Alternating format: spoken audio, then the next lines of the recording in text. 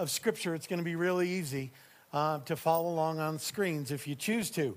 By the setting, you can see that this is sort of unlike most weeks. In this week, we'll be spending as much time, as much emphasis on our response to Jesus' words, Jesus' call to us, as we do on the words themselves. So I'd like to just do a quick shout out to A.J. Cattles, and then Josh Pierce helped him with getting the door in, and we're just really grateful. If you could, I'd like to take a moment to pray, and if you could make this your prayer as I pray it aloud. I know God will do great things in our midst. Father, we just want to quiet ourselves and our hearts. We ask that you would open our eyes, open our ears, open our hearts to you, Lord, so that we can behold, see, experience the beauty of you. We want to see Jesus. We want to respond to him. And Lord, we ask that in the physical, in the emotional, in the spiritual realms, that you would bind every obstacle that might cause us to not respond to you. The pride, the resistance, distraction, hesitancy, fear, embarrassment, stubbornness. Lord, let us hear you speaking directly to our hearts, and let us please respond with all of ours. We ask this in the beautiful and most powerful name, Jesus. Amen. Okay, this is a little bit of a continuation of last week's message. If you were here with us, you know that the podcast will be up if you want to kind of get part one before part two if you weren't with us. But Jesus is writing to the church in Laodicea. And one of the things that really touched a lot of us, convicted a lot of us, is me included, is this: that we may have stepped on the landmine of Jesus' blessings. You say, what do you mean by that? Well, the landmine of Jesus' blessings is that we end up loving and desiring Jesus' blessings more than we love and desire Jesus himself. And in that, those blessings, we've allowed them to do the exact opposite of what he sent them for. We sort of point our hearts toward him and to use them to bless other people and point their hearts toward him so that everybody comes home. And sometimes we haven't done that, and it can be very subtle. We saw how it can be subtle. We saw how it can be very dangerous. In fact, the sobering thing is that at the end of this letter, the passage we're looking at today, Jesus describes himself as being outside of this church, trying to get in, of being outside of these people's hearts who believe, who hang out in church. He's outside of their hearts, begging them to let him in from the outside. And so it's very, very dangerous. And so what we do here, what we look at this morning is an invitation that he issues to this church in Laodicea, that he issues to us, that he sends to us. He is inviting us to allow him in, that we might have the deepest of love relationships with him, that he would bridge the relational gap completely, not partially, not a little bit, completely between us and him, that we would allow him in fully and experience him fully. And that's what we want to do. We should make no mistake, this is not a message for exclusively for people who have never heard the gospel. This is a message for those who have heard the gospel and turn to religion. This is a message for those who have heard the gospel and learned it but not experienced it. This is a message for those of us who have heard the gospel, responded to it, and then been attracted away from it by things that can't deliver on the promise. This invitation is to you. This invitation is to me. And those lights are down. Please don't sleep. I know I can have that effect on a lot of people. But God is going to speak this morning. And you can miss me all you want. I just don't want us to miss him. So hang with me. We're going to look at one scripture primarily. It's Revelation chapter 3, verse 20. And it's short.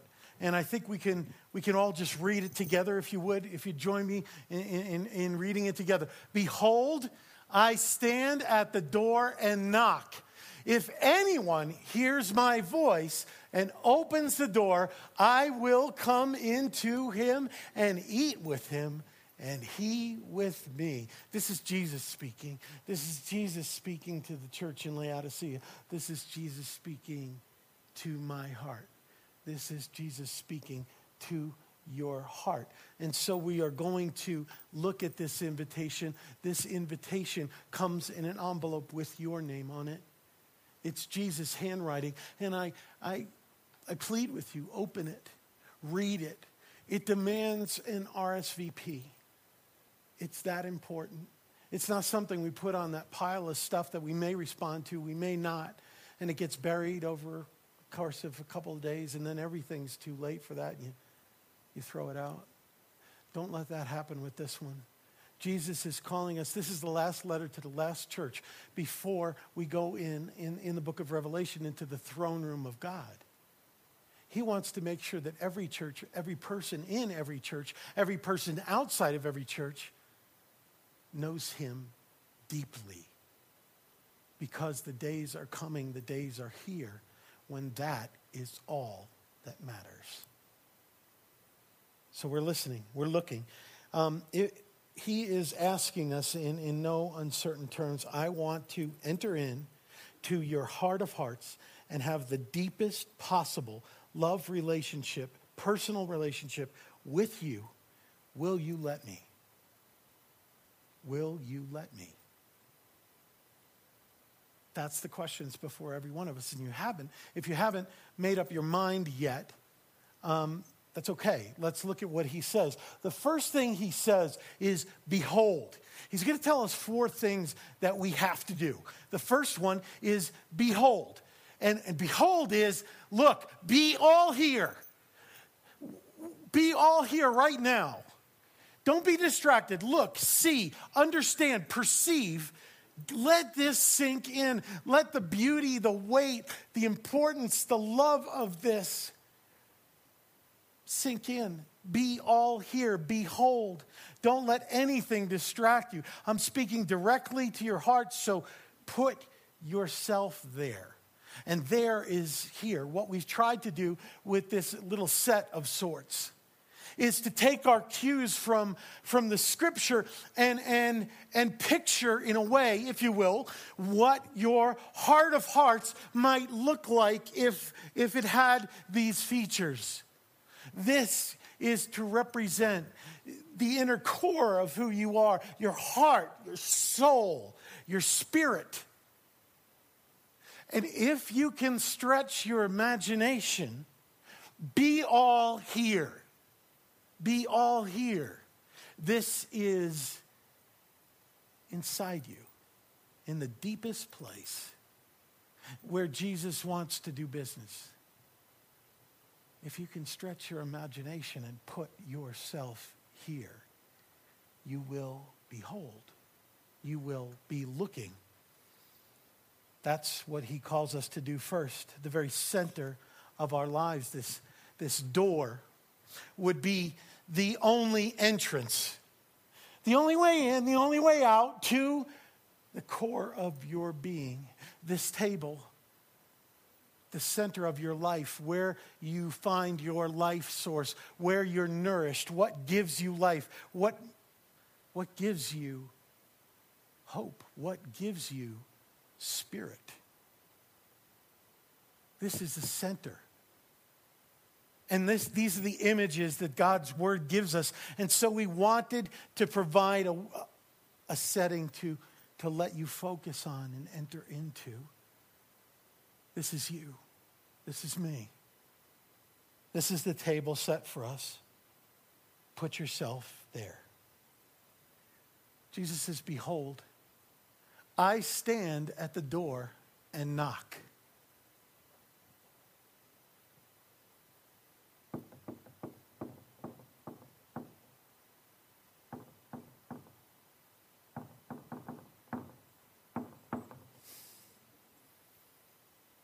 Do you ever have a knock for your family or a friend where they knock in a certain way, you know who it is?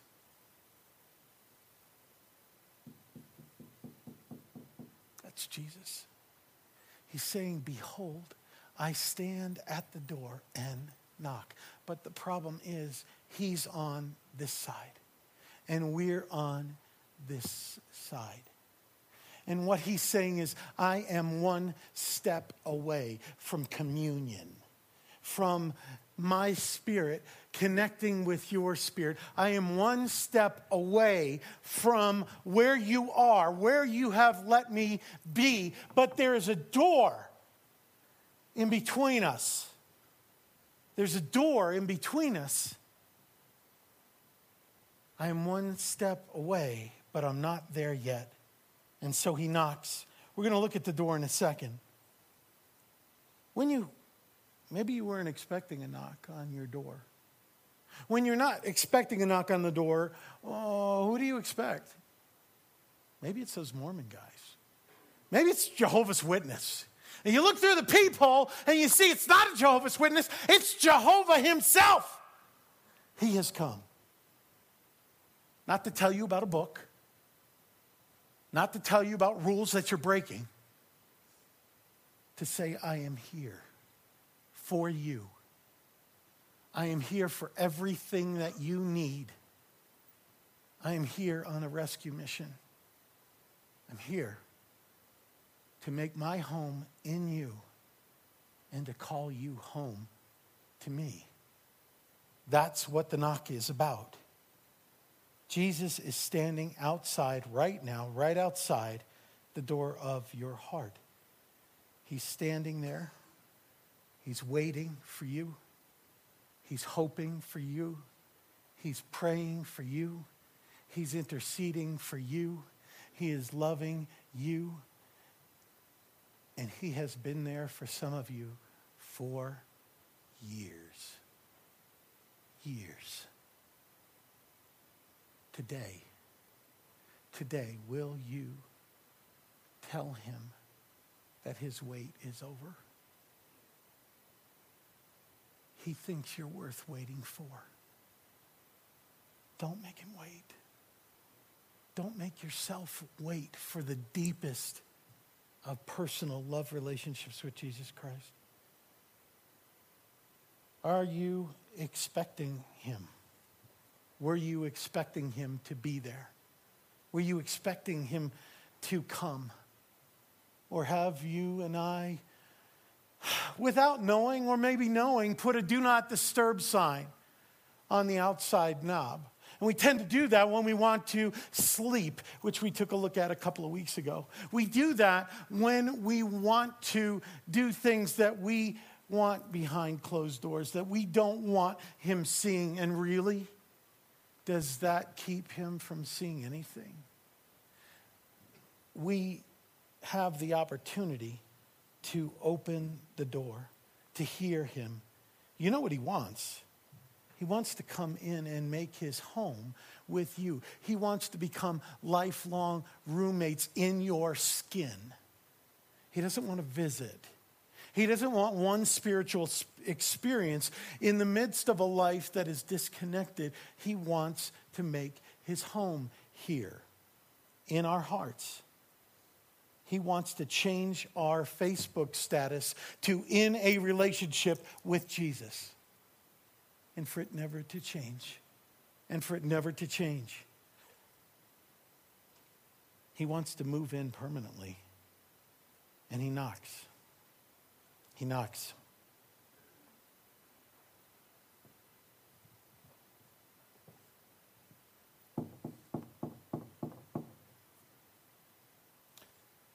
He wants to come in from the outside to the inside so that he can work out in us his perfect will.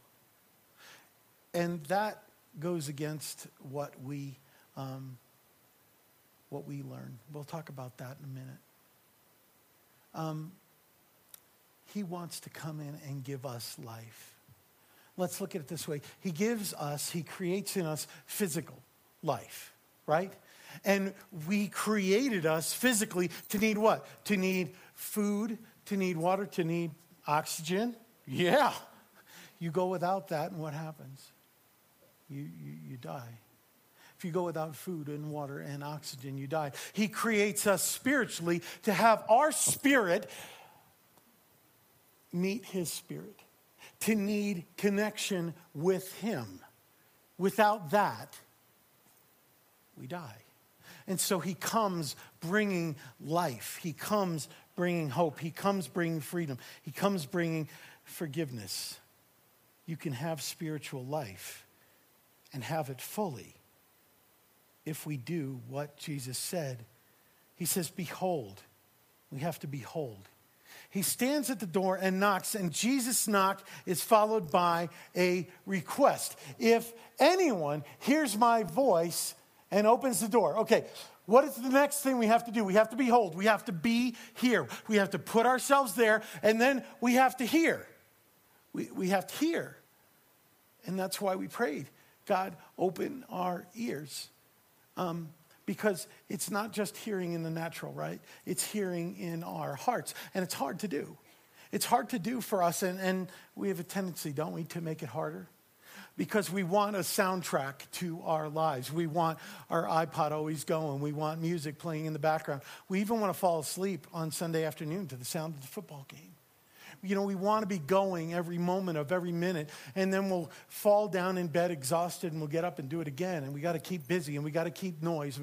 Why? Because the stillness and the silence bothers us so often. Because we hear what's not there. We hear emptiness.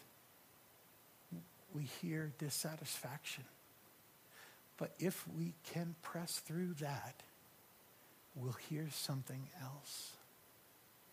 We'll hear God calling us, saying, Ross, come to me. I'm enough for you. Jess, come to me. I'm enough for you. All of us. Tom. There's fullness. There's food. There's life. There's hope. There's joy. Come to me. I'm enough for you. I'm not picking on you guys. I just love you and talk about people I love. Did you get what changed? First sentence to the second. Behold, I stand at the door and knock, right? But he doesn't say, if you hear me knocking. I mean, you know what that feels like because he's doing it on some of your hearts now. What he asks us to hear is my voice, his voice, not Tom's voice, his voice. And what is he doing? What is he doing? He's doing what Isaiah 43:1 says. He's calling us by name. He says, fear not, for I have redeemed you. No matter what you've sold yourself out to, yourself, your will, the world, evil, bad choices, a life without direction, whatever it is, I have bought you back. I have called you by name.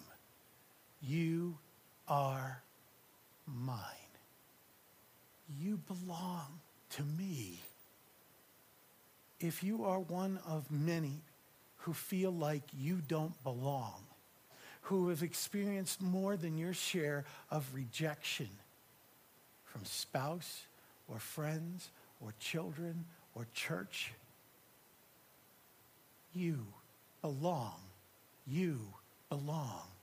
You belong to him, and he is not letting go.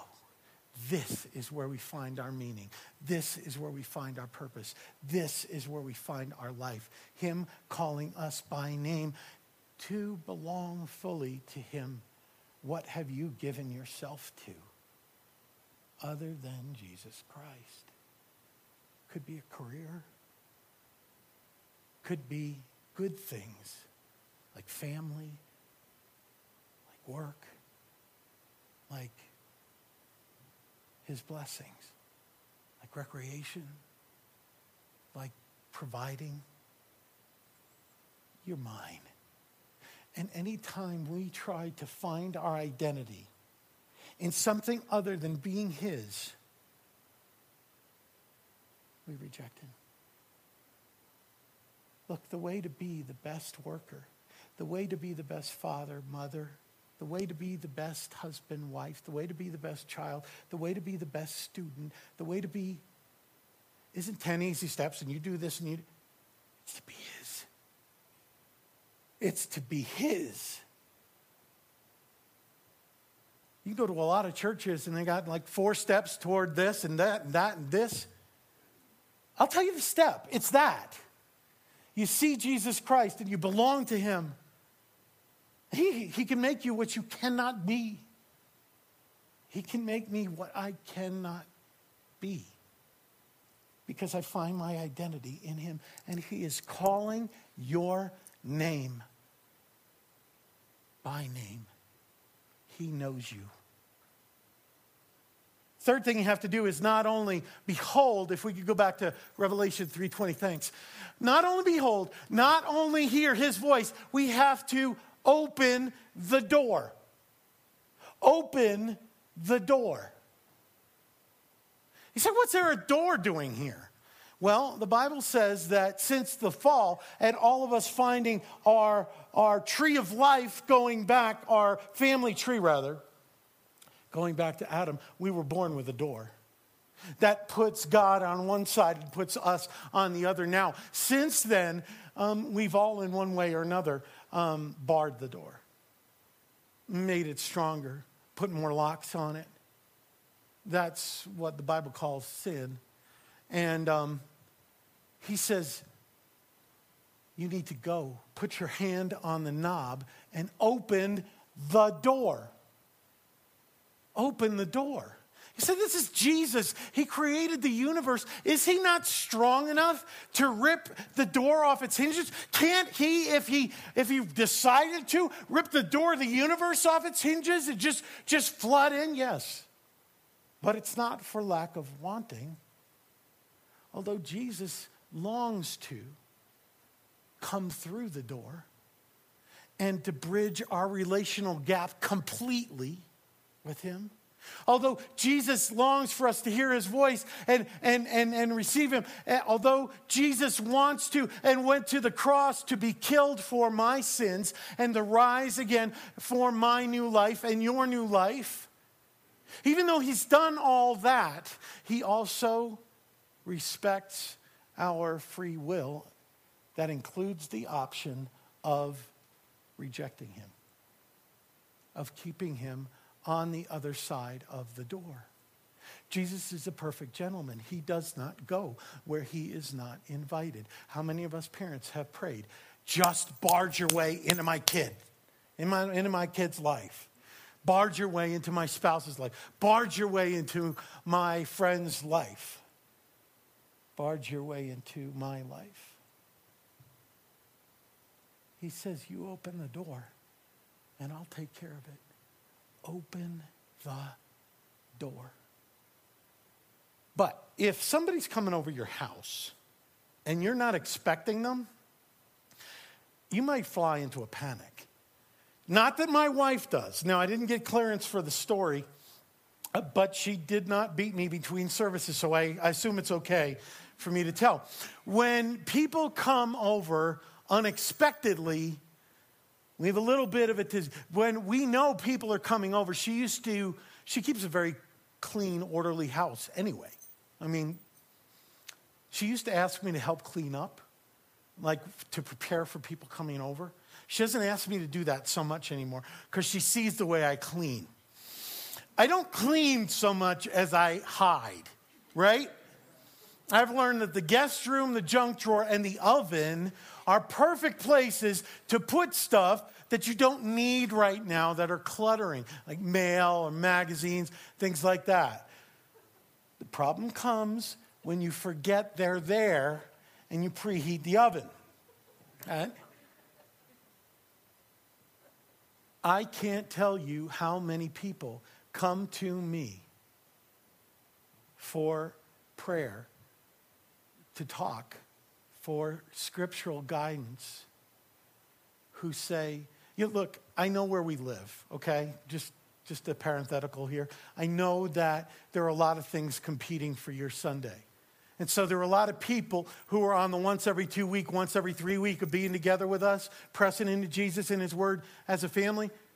I get it. I wish it weren't true, but I get it. But there are some people that if it's been like a month or a little bit longer, I know there's something going on. 80% of the people that come to me who are in a bad spot say something like this: I know that's when I needed God. That's when I most need Jesus. But I didn't feel like my life and my choices matched up with coming to church. And so they did not get fed, and they did not get loved, and they did not get encouraged, and they continued on the road that was destroying them. Let's just get this straight. None of us has a clean house. None of our lives match up with the glory of God. Here's how he says it in Scripture: for all have sinned and fall short of the glory of God. Yes, but I'm not doing things. I'm not doing things that are wrong like I used to do them. We have to stop thinking about sin as things we do or don't do. Something outside of us. If we're going to believe the Bible, then we have to start thinking of sin as not what we do, but who we are apart from him. Well, that changes everything. That changes everything. Do you know when we're staying in a hotel room, Cherie will, before we leave for the day and we're coming back, she'll clean up for the cleaning lady. She'll clean up before the clean. Yeah? Another one? We're going to do a little counseling sesh after this, okay? Okay. You guys laugh, but isn't that what we do? Isn't that the whole thing about I'm staying away because my life doesn't match up? He doesn't see the outward appearance. Jesus looks at the heart. Jesus came for those whose internal room can't be cleaned by our own efforts. If we could, he could have stayed home, stayed off the cross, and not sent his Holy Spirit. The gospel is that my room, my heart is so unclean that it is an unbelievable gift that he would even talk to me or not vaporize me on the spot right here where I stand. But he loves me, knowing all of that stuff, took that upon himself and said, Tom, I love you too much to see you pay the price of death, physical and spiritual, for all eternity. So I'm taking it on myself. You did the crime. I'm doing the time. For every time you were selfish, for every time you were lustful, for every time you were greedy, for every time you were hateful, for every time you... I could go on and on. This could last a long time. I'm paying the price. And I'm defeating it. And I'm rising again to new life. I want to give you that new life. I don't deserve it. I know. That's my gift. Will you come home to that? the only thing you really end up sacrificing is your independence. Can't go it alone. But then I look at where going it alone has really got me. I love the things that destroy me. I hate the things that bless me. I treat my family like things.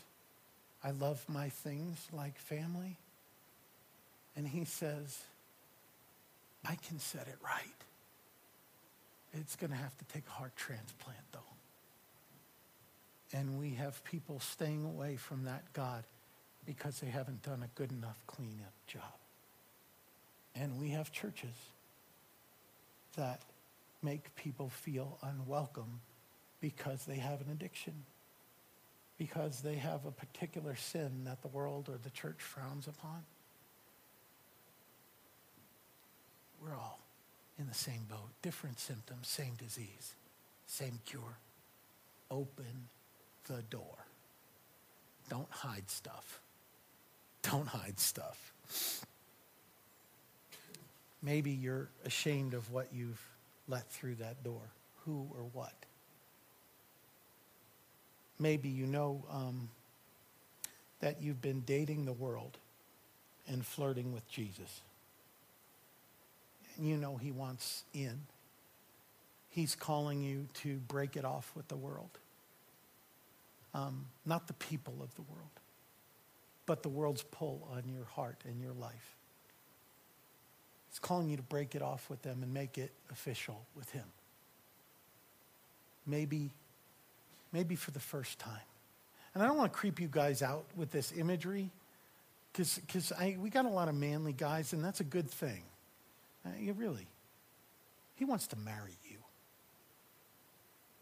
And if you could take the sexuality out of it, he wants to marry you. Whether we're a man or a woman, you have one love of your life, and it is not your spouse.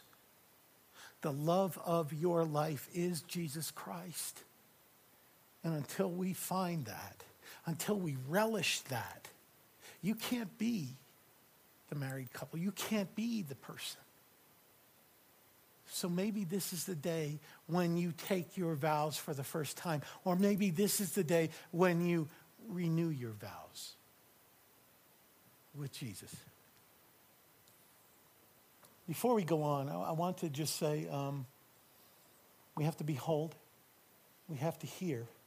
We have to open the door. But I want you to see the qualifications for the person that he's speaking to. Do you see it? You don't. Why? Because they're not there. It says anyone, any one of us. It does not matter how good a sinner you are. It doesn't matter how good you are at rebelling. It doesn't matter how much you've done, how often you've done it, how long you've done it. In Jesus Christ, it doesn't matter anymore. It doesn't matter anymore. The past that accuses you is overwhelmed by his grace. His grace is always wider. His love is always deeper. His mercy is always greater. You aren't good enough at being bad enough to overwhelm his grace. Anyone. In Jesus, it doesn't matter anymore. Anyone. We have to behold. We have to hear. We have to open the door, and he will come into us and eat with us. I said we'd talk about, why does he have to come in? Why does he have to work from the inside out? When those of us who grew up in church and those who are these self-help kind of things, and outside in, right? That's how we're going to do it. We're going to take a look at the things we do. We're going to take a look at the things we say. We're going to take a look at the things we think, and we're going to fix that. We're going to modify our behavior. Behavior modification. Be a good boy. Act like a man. Be a sweet lady. Really. So you're going to start doing a bunch of things, and you're going to stop doing a bunch of things. Outside in. How's that working? People you've known for your whole life, how different are they? Believers you've known their whole life, how different are they? You've known me as your pastor, some of you for 5 years. How different am I? We should be completely different. Outside in doesn't work. Outside in isn't the gospel. The gospel is inside out. He comes in to our hearts, which is the wellspring of every thought, of every word, of every decision, of every affection, of every action. He changes our heart, and our behavior takes care of itself. I have a good friend who goes to college who, the party tail is wagging the dog. Just can't resist it. He says, I need to stop doing this. I need to stop. I said, yeah, but if you do that, you'll just exchange that for something else. What? I said, you're trying to find something in partying that Jesus wants to be and do for you. And until you let him change your heart, it doesn't matter whether you exchange him for partying or something more socially acceptable, more moral. It doesn't matter. If we get all this stuff right and don't allow him to do this, what do we end up being? Very shiny, beautiful apples that are rotten on the inside. And there are churches that you can go to that will applaud that. How shiny is your apple? Who cares? What's at the core?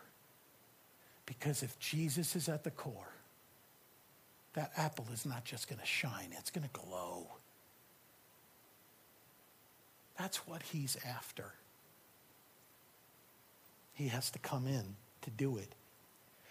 And that's why it says work out your salvation. That doesn't mean do the outside. It's coming from our hearts and becoming evidenced in our lives, our work, our words, our thoughts, our actions. I will come into him. Jesus has been through everything with you up until now, but maybe one step removed. He is offering to go through everything from here on out for all eternity in you. No gap, no separation, no desertion, not dependent on your own faithfulness. Here's the last thing we need to do. We need to eat with him. Eat with him and he with me. I will eat. Why eat? It's one of my favorite subjects. Jesus uses eating a lot. Throughout Scripture, people dining or eating together is used to symbolize the deepest of relationships, which is why, for those of you who are recovering Catholics with me, we call it communion, right? Communion. It's the meal. It's what gets us to commune. It's where we get nourished together, where we serve one another, where we connect the most deeply, where something from the outside goes inside and changes us. And in the Lord's Supper, he enters in symbolically, becomes our food, becomes our drink. We just finished, most of us, a huge Thanksgiving dinner. I'm still wearing my big pants. And yet, 2-3 hours later, after consuming quantities of food larger than my head, I was ready for a cold turkey sandwich with too much mayonnaise on Wonder Bread. Because as good as that was, as plentiful as that was, it does not satisfy in the deepest way. The only thing that satisfies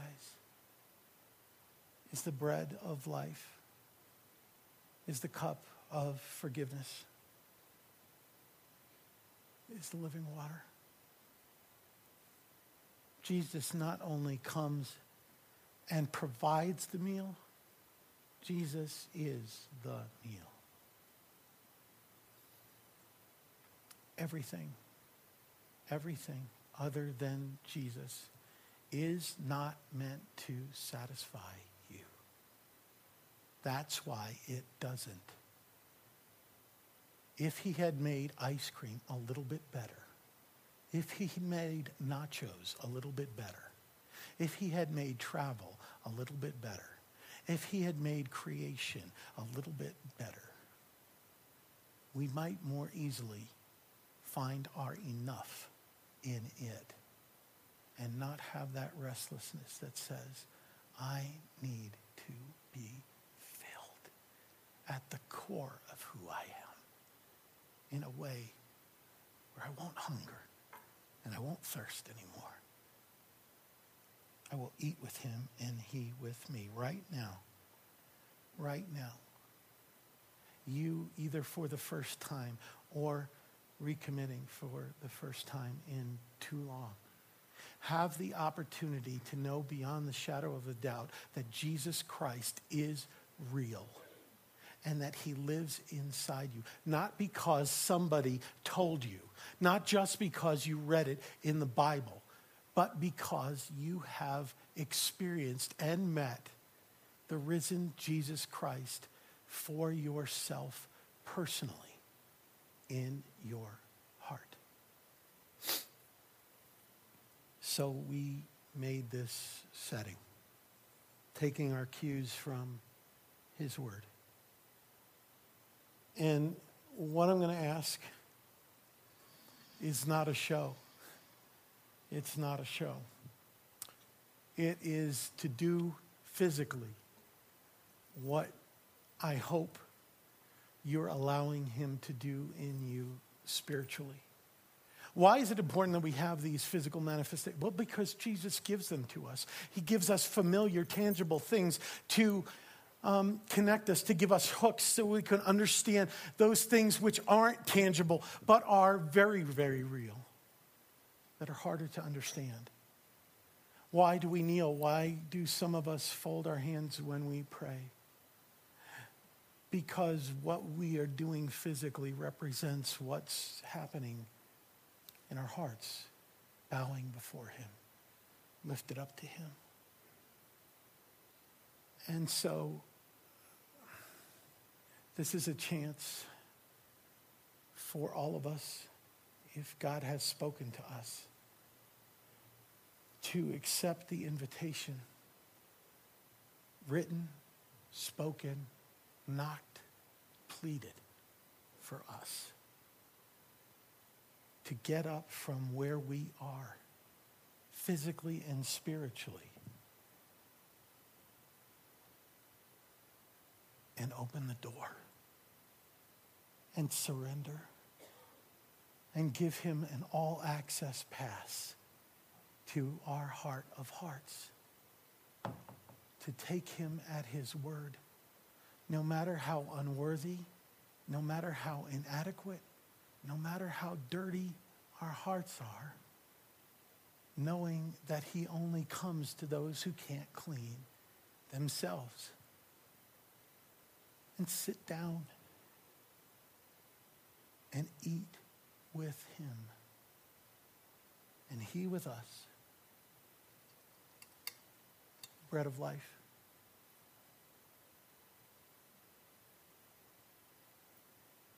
Cup of forgiveness. He's made the invitation. I, for one, I'm going to take him up on it.